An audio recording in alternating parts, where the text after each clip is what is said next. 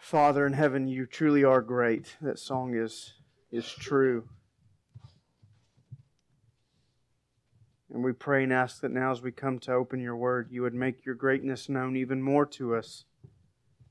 That you would help us to behold and see. Help us to realize and acknowledge. We do also pray that our lives would be spent for your glory. That you would glorify and exalt your name through us. That we would be your ambassadors in this life, in this world, making known the riches and glories of the gospel. If anything has been proven this morning, Lord, from the time that we have woken up to this moment, it is that we are entirely unable to control the day's events. We have no power within ourselves, no ability, no way to determine what happens next. So with that dependence and desperation, we ask that you would guard this time this morning, that you'd make your word the most compelling thing in our hearts and our minds, that your word would be brought forth in a way that your Spirit would use to impact our souls.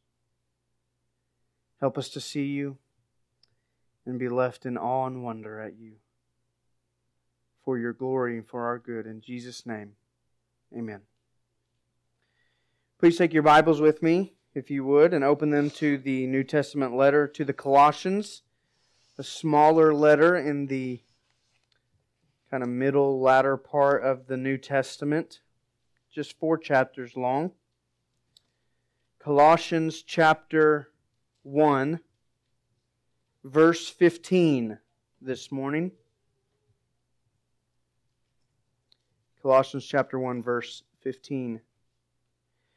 While you're turning there, let me start off by saying this morning that the most powerful picture we have of God in any place, in any shape, in any way, in any form, and certainly the most powerful picture of God that the Scriptures give us, is that as Creator. When we consider God as Creator, we consider Him in His most authoritative, powerful position. It doesn't get higher than God as Creator. The Scriptures tell us, specifically in Genesis chapter 1 and 2, but also in numerous other places, that God merely breathes out the created universe. It's a way to define and describe God's power at work in bringing things into existence. In Genesis chapter 1, we find the often noted and repeated phrase, God said such and such, and then it happened. Without issue, without difficulty, without question. God speaks, and the sun comes forth, and the dry land comes forth, and the universe is put into order in what the Bible seemingly describes as a moment. In Romans chapter 4, the last part of verse 17, Paul describes this phenomenon of creation. Specifically, as he's describing God, and in the last part of verse 17, he says, God is the one who gives life to the dead. And then one of my favorite descriptions, calls into existence the things that do not exist. We know what that verse means because of Genesis chapter 1 and Genesis chapter 2 and other creation accounts and verses that deal with creation in the Bible. We have an idea of what Paul means there, but really as we consider it in a maybe a scientific light or a philosophical kind of light, we have no real category for what Paul is saying. What does it mean to call into existence something that's never existed? What does it mean for something to have existence when nothing has ever had existence? What does it mean to call into existence when existence doesn't exist itself? Our minds cannot comprehend and wrap themselves around this power of creation this breathing forth the magnitude of the cosmos and the universe and even the small details of molecules and atoms. Thus we can adequately say, church, that there is no power like the power that can create something out of nothing. And that is our God. He's not a puny God. He's not a limited God. He's not an unconcerned God. He is a powerful, creating God who creates something out of nothing. R.C. Sproul, in his book, The Holiness of God, is really his classical breakthrough book. In the first chapter, he's trying to lay down a foundation for the magnitude of God and the splendor of God and the glory of God. And he touches very briefly on the fact that God is creator. And just a snippet of what he says is this. He says, our understanding of creativity involves the shaping and forming of paint, clay, notes on paper, or some other substance. In our experience, we have not been able to find a painter who paints without paint, or a writer who writes without words, or a composer who composes without notes. Artists must start with something. What artists do is shape, form, or rearrange other materials, but they never work with nothing. St. Augustine taught that God created the world out of nothing. Creation was something like the magician pulling a rabbit out of a hat. Except God didn't have a rabbit, and He didn't even have a hat. What Sproul is highlighting there is simple enough and yet profoundly true. When we consider creativity, an artist creating a painting or a composer creating a musical piece or even a director creating a movie, they're starting with pre-existing material. But here is God described in the Scriptures starting with nothing. There is no pre-existent material. There is no form to reshape and rearrange and mold. There's simply nothing, and then God speaks. What kind of power must that be for God to breathe forth, call things into existence that do not exist? Hebrews chapter 11, verse 3, the author of Hebrews writes it this way. He says, by faith, we understand that the universe was created by the Word of God, so that what is seen was not made out of the things that are visible. What we experience and what we know and what we taste and what we smell and the things that are part of our lives, the creation you and I live in, doesn't come from things that we know. It doesn't come from pre-existent things. It comes out of nothing. The latter chapters of the book of Job in the Old Testament, God is rebuking Job. He's calling Job to account for all the accusations and questions that he's leveled against God. And it's really a very fearful, frightening, striking rebuke from God, but also incredibly fascinating because God looks at Job and says, where were you when I laid the foundations of the earth? And have you seen the storehouses of the snow and the storehouses of the hail and the storehouses of the lightning and who makes it thunder and who feeds the mountain goat and on and on and on and on. And God so makes it so abundantly clear that there is no one like me who breathes things into existence and sustains them. Yet again in Revelation chapter 4, verse 11, we find the elders around the throne of God casting down their crowns and worshiping Him. And a major part of their worship deals with the fact that God is Creator. They say this, worthy are you, our Lord and God, to receive glory and honor and power, because you created all things, and by your will they existed and were created. You're worthy. You're worthy of worship. You're worthy of praise. You're worthy of adoration. You're worthy of reverence. You're worthy of the highest esteem and exaltation we can bestow on you. And why? Because you are the Creator. And being the Creator, there is none like you.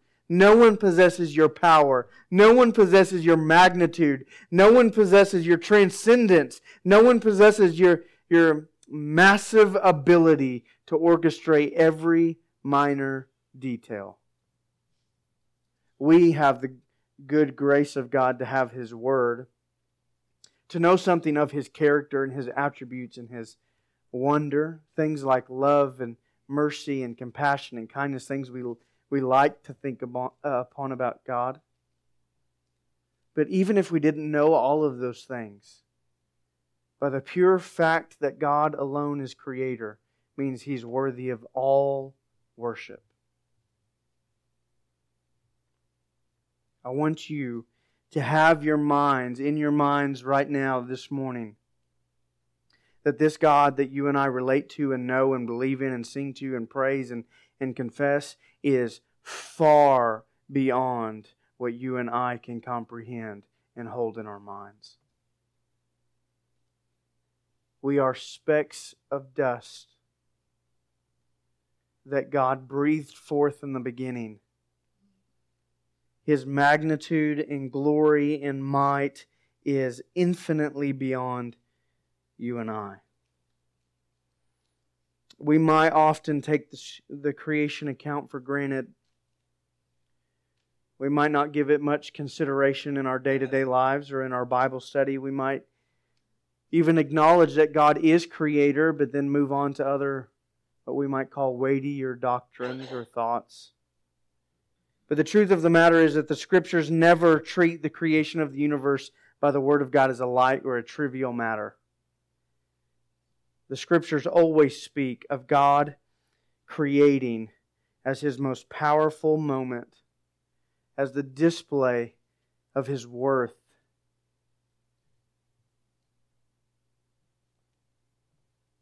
As the communication of His divine and supernatural nature.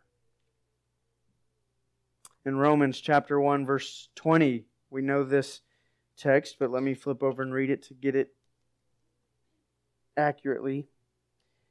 Romans chapter 1 verse 20, Paul says, "For God's invisible attributes, namely His eternal power and divine nature, have clearly been perceived ever since the creation of the world in the things that have been made."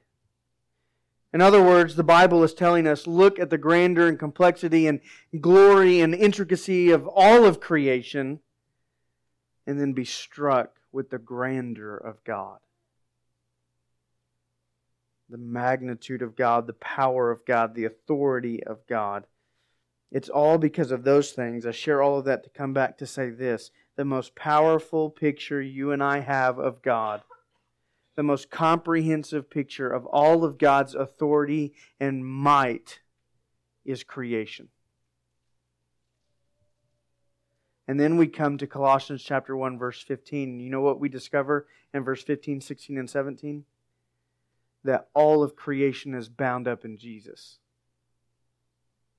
As we survey the Scriptures, we find creation, the account of creation, the moment of creation is elevated to this most high and lofty position that dictates not only our accountability, but even our worship to God, that He is worthy and worth that worship and reverence and fear and submission and all of those sorts of things. And then we come to consider this power of God is seen in His Son, Jesus. What we come to consider in verse 15, 16, and 17 today is that creation finds both its existence and its purpose in Jesus. And the goal of Paul and my goal and the goal of this passage is for you to be confronted with such a high view of Jesus that it informs the rest of your understanding of God, Christ, Christianity, your own life. This Jesus that we belong to, that we relate to, that we call Lord, that we pray to, that we sing, He is the powerful Creator God. As we highlighted last week, Paul is elevating Christ in the eyes of the Colossian Christians to protect them from false teaching. And we know it to be true that if we get Christ wrong, we get everything else wrong. If we slack on Jesus, all kinds of false teaching will creep in. As our friend Calvin said, we highlighted last week, if we want to protect ourselves from error in doctrine and in practice, then we must have a right understanding of Jesus and keep Him in His proper place and constantly view Him there. And that is exactly what Paul is doing. Last week we looked at the first part of verse 15, where Paul says of Jesus, he says, He is the image of the invisible God. So we considered our Lord's relationship to God Himself, understanding that that Jesus is God Himself. He reveals to us God, makes God known, makes God relatable. Today, as we consider the last part of verse 15 and verse 16 and 17, we'll consider Christ's relationship to all of creation. That this most impactful, massive universe that you and I exist in is held together, brought about, finds its purpose in Jesus. Look in verse 15, 16, and 17. Actually, let's read through verse 20, but keep in mind 16, 17, and 15 are our main text this morning. Colossians chapter 1, verse 15. He is the image of the invisible God, the firstborn of all creation. For by Him all things were created, in heaven and on earth, visible and invisible, whether thrones or dominions or rulers or authorities. All things were created through Him and for Him. And He is before all things, and in Him all things hold together. And He is the head of the body, the church. He is the beginning, the firstborn from the dead, that in everything He might be preeminent or supreme. For in Him all the fullness of God was pleased to dwell, and through Him to reconcile to Himself all things, whether on earth or in heaven, making peace by the blood of His cross. Let me say again, the Scriptures paint creation and God creating in the highest view and esteem possible, and Paul is clearly, unmistakably intending to connect Christ into that picture so that you might walk away with the highest esteem and view of Christ possible. The first thing to consider is in the last part of verse 15 that Jesus ranks above creation. He ranks above creation in the list of priorities, in the list of value, in the list of worth, in the list of glory, in the list of supremacy. In the early parts of church history, there was a man named Arius, who is the namesake of a group of people who followed his teaching called Arians. His particular teaching became known as Arianism. Surprise. This man, Arius, looked at Colossians chapter 1, verse 15, and he concluded, and eventually by the church was declared a heretic, but he concluded that Jesus was the first created being. And in being the first created being, that is where He had His supremacy. That He was preeminent and supreme and glorious because He was the first thing God spoke into existence, not because He was divine in Himself. Essentially, what Arius was saying is that Jesus was inferior to God. Jesus was dependent upon God, breathed out by God like everything else that you and I experience, and thus lower than God. This is a major false teaching for a number of reasons, but some good things came out of it. The good things were the major Christological considerations that the church had never really considered before or wrestled through before. So the church got together in various councils and they began to wrestle with this teaching that Jesus was created and not eternal, and what the implications of that teaching might mean. And again, they came to classify Arianism as a heretical teaching, and out of that came the classic church confession called the Nicene Creed, which explicitly states concerning our Lord, it says this, that Jesus is the one Lord Jesus, the only begotten Son of God, begotten of the Father before all worlds, God of God, light of light, very God of very God. And then it says this, begotten, not made, being of one substance with the Father, by whom all things were made. This is a major point for us as a church to understand. If we look at Colossians chapter 1 verse 15 and conclude that Jesus was a created being, then we also lower Him and make Him underneath God and thus not divine. And if we make Jesus not divine, then we have to call our own salvation into question. Was the cross satisfactory? Was the resurrection satisfactory? Was His perfect life satisfactory?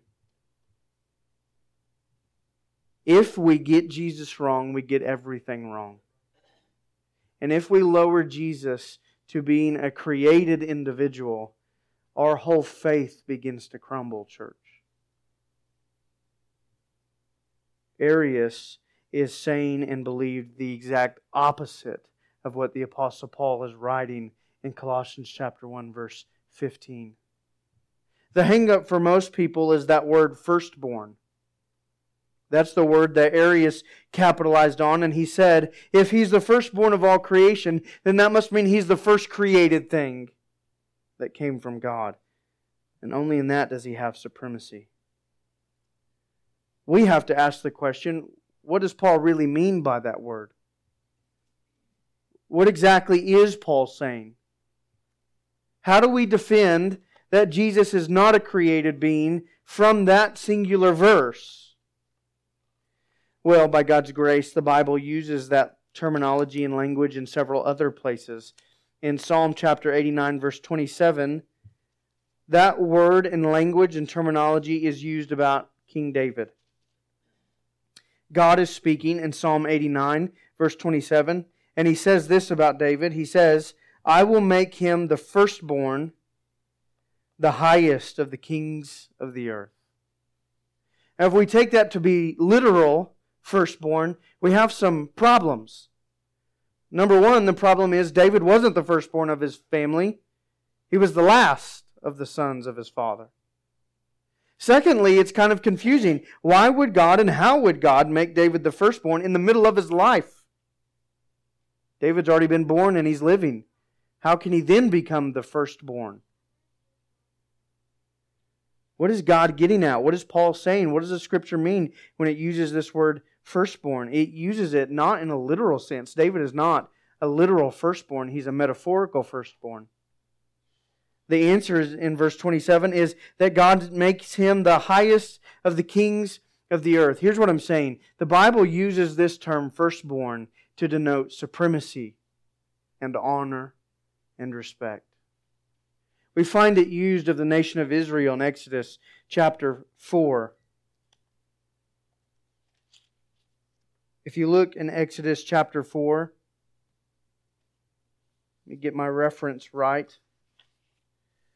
Verse 22 and 23, God says this, You shall say to Pharaoh, Thus says the Lord, Israel is my firstborn son. And I say to you, Let my son go, that he may serve me.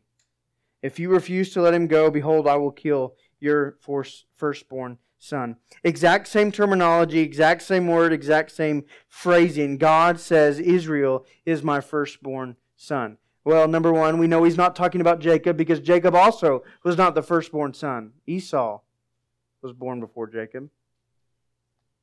The nation of Israel can't be a firstborn son, literally, because it's a group of people, not a singular individual. Again, God uses this word metaphorically. Israel is the nation that I have chosen out of all the other nations to be set apart, to be mine, to be esteemed with high honor and respect, to be supreme. All of that to come back to say, Colossians chapter 1, verse 15, it's not uncommon for Paul to use the same tactics we find in other places of Scripture.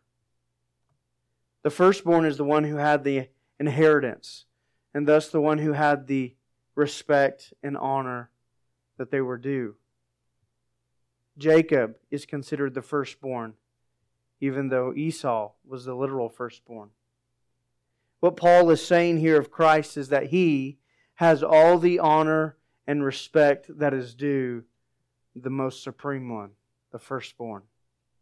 In verse 17, he says it a different way. He is before all things. That doesn't just mean in His pre-existence. That means in His rank and His superiority. Essentially what Paul is saying, church, that you and I need to have concreted in our theology and our understanding of God, he's saying there is no one and nothing greater than Jesus. False teachings abound. They threaten every church like they threaten this Colossian church. They threaten our church and they will threaten our church. And just like the Ephesian church and the Colossian church and the Corinthian church and the churches in Revelation, they'll come from both outside and inside the church. And you know what the number one thing is concerning all false teaching? It's devaluing Jesus. That His work isn't enough, His sacrifice isn't enough, His teaching isn't enough, His grace isn't enough, so you need works, you need secret knowledge, you need to earn favor, you need to do this and that and this and that and on and on and on. That is nothing less than devaluing Jesus. And if we are going to stand firm in the Christian faith, we have to get this first point nailed down and never let it change in our hearts and our minds and our practice. There is absolutely nothing greater than Jesus. Our name isn't greater than Jesus. Your marriage isn't greater than Jesus. Your children aren't greater than Jesus. Your finances aren't greater than Jesus. Oh, if we need to know anything from verse 15 this morning, it is that Christ ought to occupy a place in our hearts that no one else could ever occupy. And Christ ought to be viewed with our hearts in a way that no one else could be viewed. And in a way that nothing else could be viewed. He is supreme over all creation. He is there before creation. His supremacy exists, let me just say real quickly, in two ways.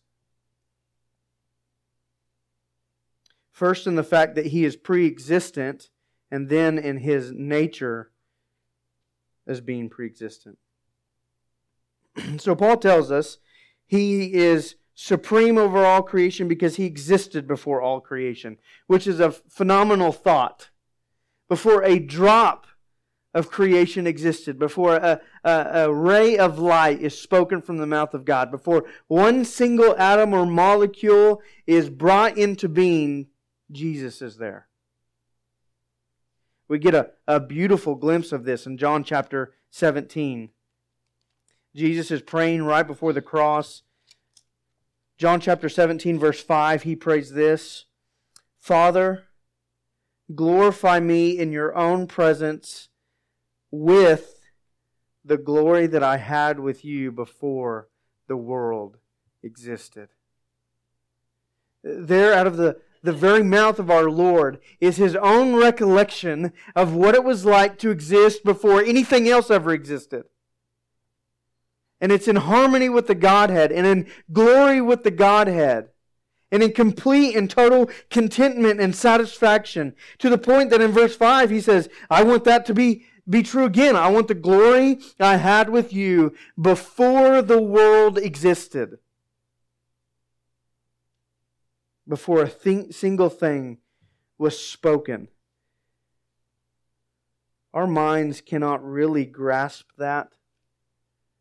We're bound by time. We are the created. It's hard to, in our minds, get before the beginning. But it's not for Jesus.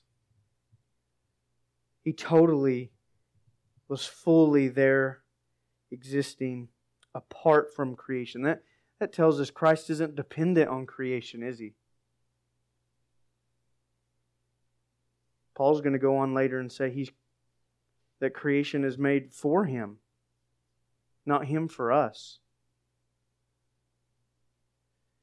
Secondly, Christ is supreme over all creation simply by His nature. Not only does He exist before all creation, but in existing before all creation, He must therefore be God Himself. Just as we highlighted last week, if He's the image of the invisible God, He must also therefore be God, for no created thing could resemble God. So here's Christ, who stands alone as God Himself. Only God can exist with God, and only God can exist before all other things. He Himself is the God of all creation. So that as we look to Jesus, we attribute to Him the same equal worth, power, adoration, reverence, honor as we do to God. When we read in the other places of the Bible how Scripture elevates God as Creator, as the most powerful being, supreme over all things, we look and say that is equally true of Jesus. You and I, church, we can look to the most grand and glorious features of creation. We can look at the beautiful sunset or the starry night sky. Calvin said we can look at every blade of grass and be confronted with just how much more glorious God Himself is.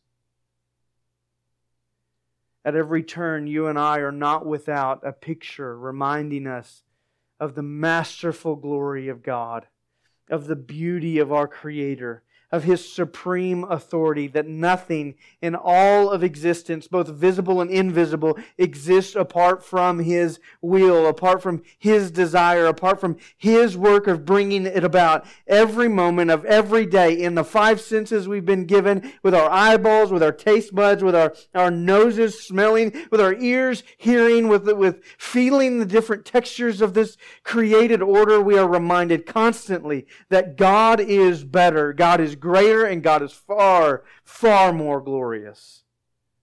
And you know what Paul says? That is fully seen and recognized and known in Jesus Himself. I want to go on through the rest of this because it all goes together. It connects and it just gets better and better and better. But let me just come to this point of saying this morning. If Christ is more glorious and more powerful and more beautiful and more wondrous and more magnificent and majestic than all other things in creation, if all the glory, worth, and power that we attribute to God the Creator should be attributed to Jesus the Creator, then don't you think that determines how we relate to Him? Absolutely. I want you to understand in your mind and in your heart for a moment. Here's the one who exists apart from creation, independent of creation, before creation, who exists as very God of very God, looks into creation and says, I will step into creation and die for creation. This magnificent, majestic, glorious, powerful Creator looks on sinners who do not deserve love and says, I will still love them. Looks at us in our helpless state and in the darkness of our existence, and with all that worth still says, I will be nailed to a cross. I will shed my blood, and I will give myself as a ransom, and I will pay for their rightful wrath, rightfully deserved wrath. I'll pay the penalty. I'll take their debt, and I'll nail it to the cross along with myself. That, church, is phenomenal to me. I ask myself, what kind of power must it be to just breathe forth stars? And then I have to equally ask myself, what kind of love must it be to possess that power and then humble yourself to the point of death for sinful creatures? The love of God, the power of God, all of those things are far greater than I, and I struggle as one who is supposed to communicate the uncommunicable, who is supposed to communicate the infinite. I struggle putting that into words with you. I trust that you are following along with the Spirit's help in your heart to just contemplate, even ever so slightly, the grandeur and magnificence of God, and that He would humble Himself for you. And that just maybe you would be struck in your own heart and mind with how big of a deal that is. Not only does that inform us about God's love towards sinners and His willingness to save sinners, but that therefore informs how we are to follow Him as His creation, as His people. Simply put, we don't tell God what to do. We don't have the position to give God an ultimatum. The only position we are in relation to God is to be obedient. This is the Creator of the universe we relate to. This is the one who speaks all things into existence. And you and I have no right ever to question or say no.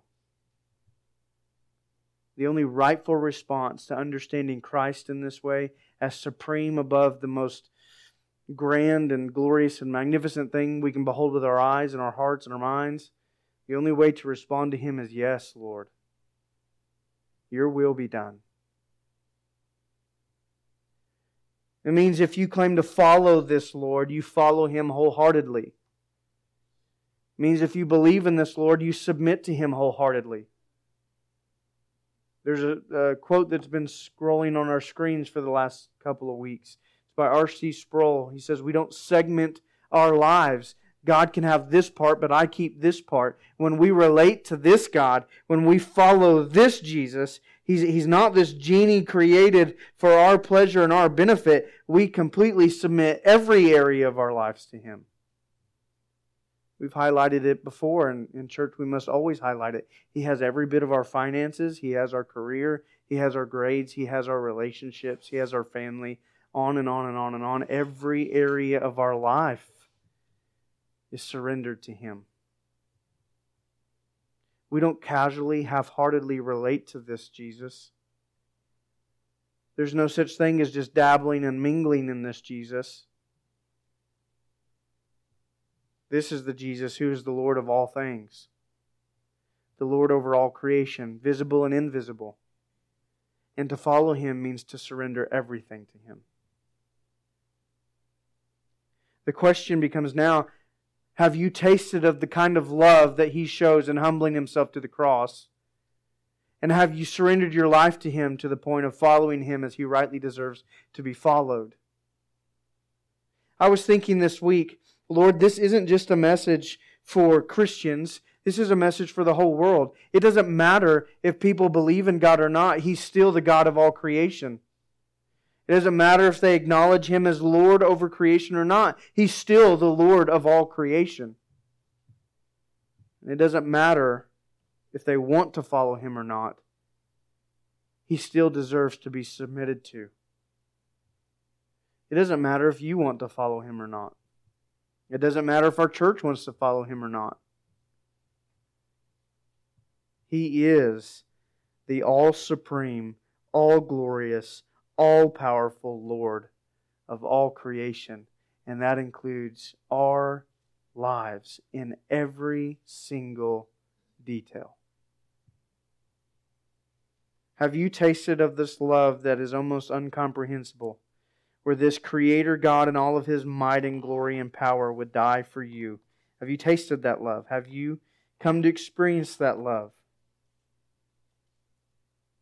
Have you surrendered your life to this Lord in a way that He deserves? Have you demonstrated His worth by giving Him every single area of your existence? That might seem daunting, but that's what we're called to. And in all of God's goodness and grace, that is where we find the most satisfaction. That's where we find the most pleasure. That's where we find what it means to have an abundant life, is in completely submitting ourselves to our Lord. The good news is, Paul says in 2 Corinthians chapter 6, "Behold, today is the day of salvation." Which means why God's mercy is still extended, you may taste that kind of love that we've talked about. The love of an all-powerful Creator humbling Himself for people who don't deserve it, who are guilty of sinning against Him, yet who He wants to forgive of that sin. You can experience that love right now by simply asking God for forgiveness and trusting in Jesus' work. Believing the promise of God that those who call upon the name of the Lord will be saved. And Christian, you can begin surrendering your life now in a way